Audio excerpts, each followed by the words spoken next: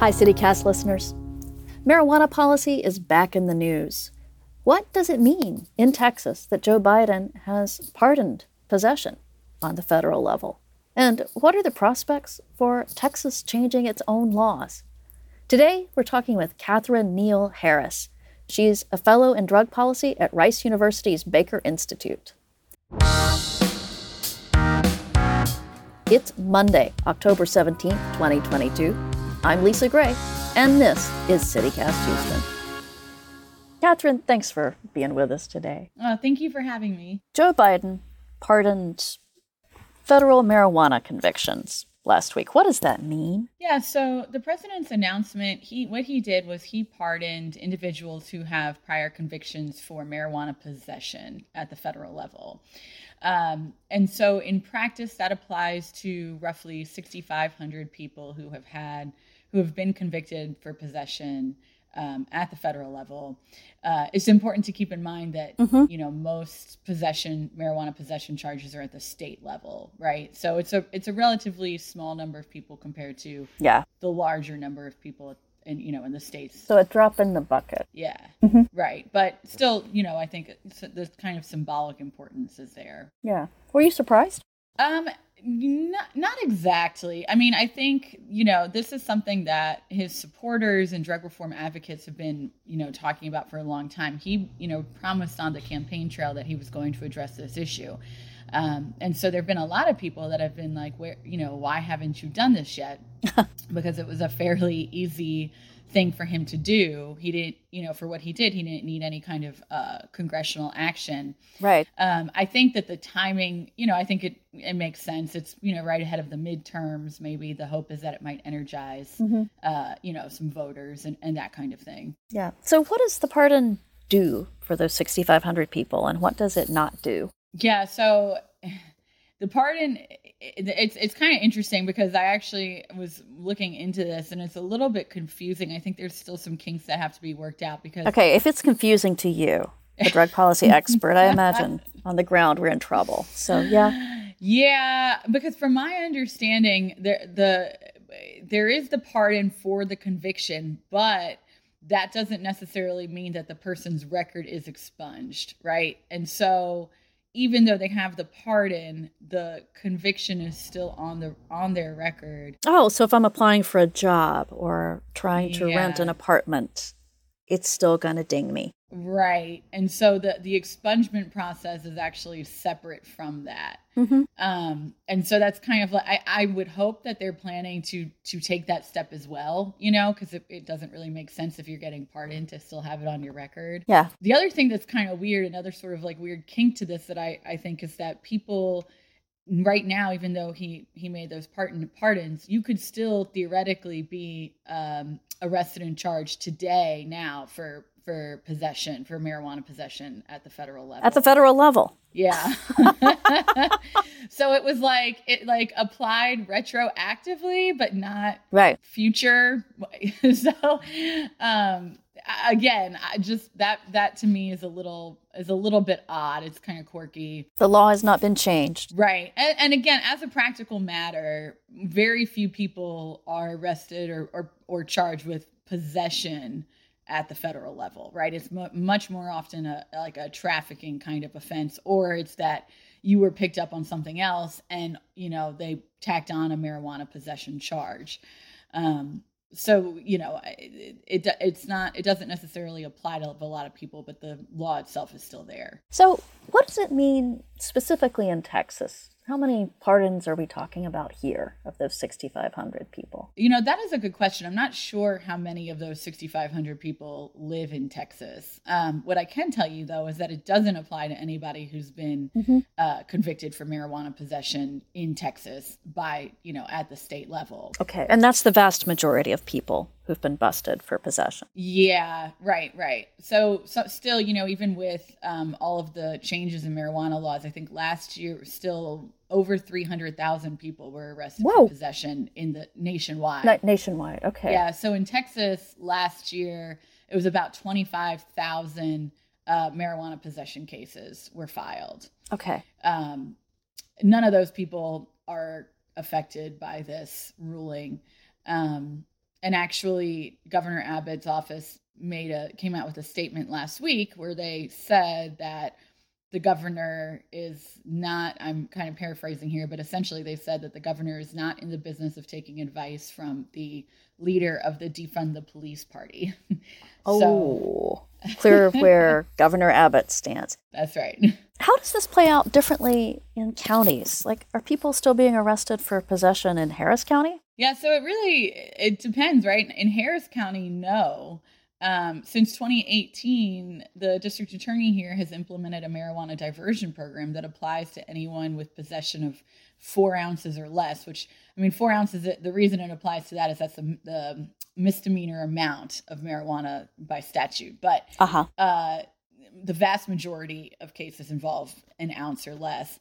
And the county has stopped taking those charges. So people are not arrested for that in Harris County. Mm-hmm. Other large counties in Texas have also stopped arresting people for low-level marijuana amounts. So, Travis County, Dallas County has started to look at something like that. So we're increasingly seeing this divide, between sort of like the more popular areas of the state and everyone else. So just on the ground in the state, it's a patchwork of what's actually happening. Yes, very, very patchwork. Okay. And we also we see so many confusing things like, Delta 8. How legal is Delta 8? Yeah, so that's still something that is being hashed out in the courts. When the state, it's kind of complicated, but when the state legalized hemp, right, back in 2019, that, applied to hemp-related products and anything with less than 0.3% of THC. Delta 8 is a separate compound from Delta 9, which is what the THC, when we talk about THC, that's what we're talking about is Delta 9. Yeah. So Delta 8 can be derived from hemp. And so that's why it's been able to be sold here, because it's considered to be legal based on the fact that hemp was legalized. Uh-huh. But the amounts of Delta 8 that are required to sell the products that you see like in vape stores and that kind of thing, those actually, it has to be kind of made through a synthetic process. And there is a debate about whether or not that is actually legal. And so I want to say that the Texas Department of State Health Services has said that it's not legal.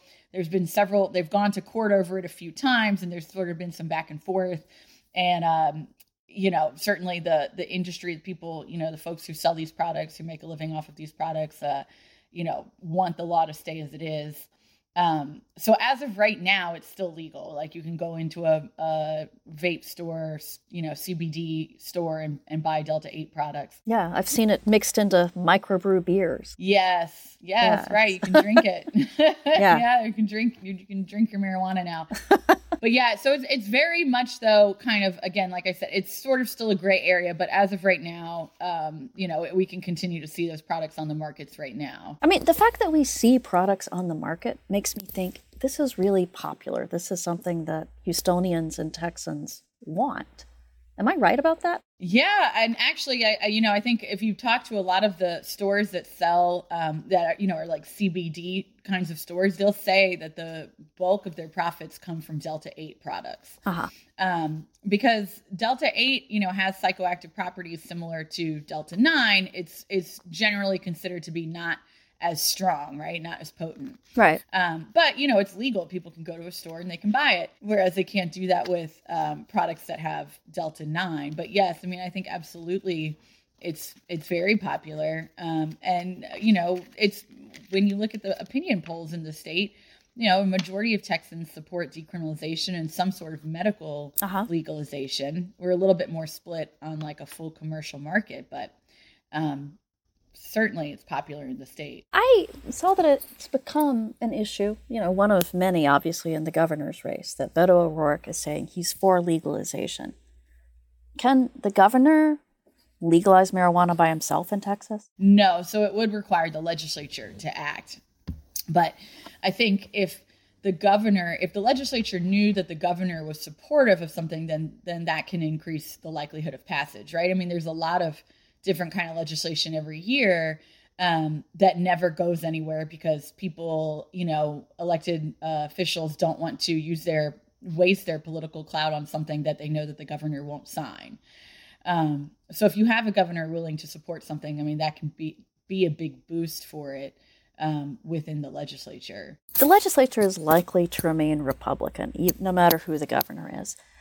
But do you think even in rural parts of Texas, even in places that often vote Republican, that attitudes are changing toward marijuana and things like Delta 8? Yeah, I mean, I think even if you look, again, like if you look at the polling, I think even if you look in some of the more rural areas, I think that there is certainly support for decriminalizing. I mean, I think certainly you talk to people and they can see how, giving someone a criminal record, right, who uses marijuana is unreasonable. Yeah.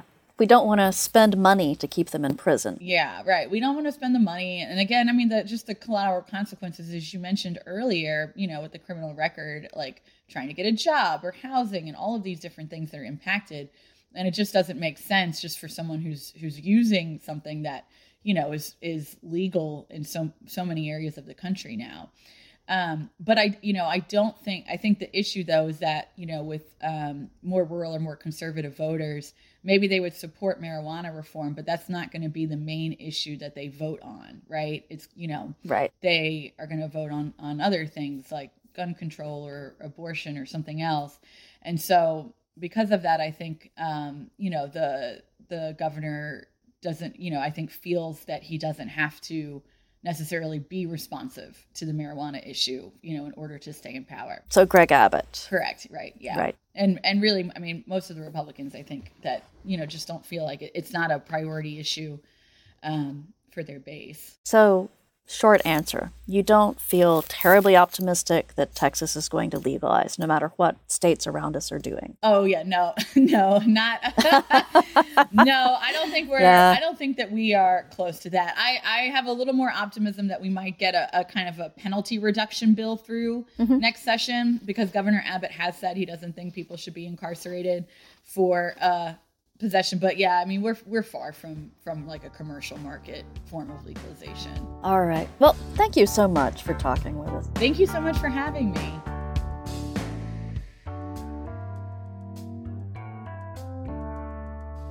That was Catherine Neal Harris. Now, I am here with producer Carleon Jones.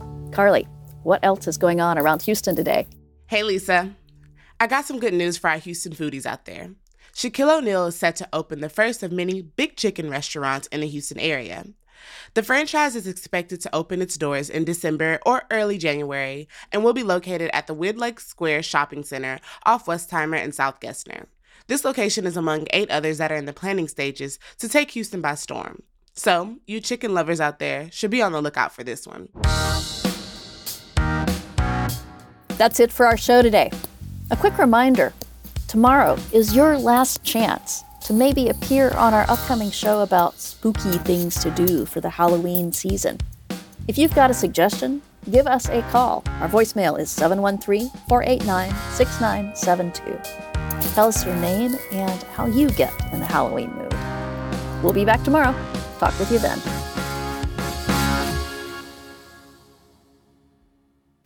Like 2 people talking over chips and salsa, something like that.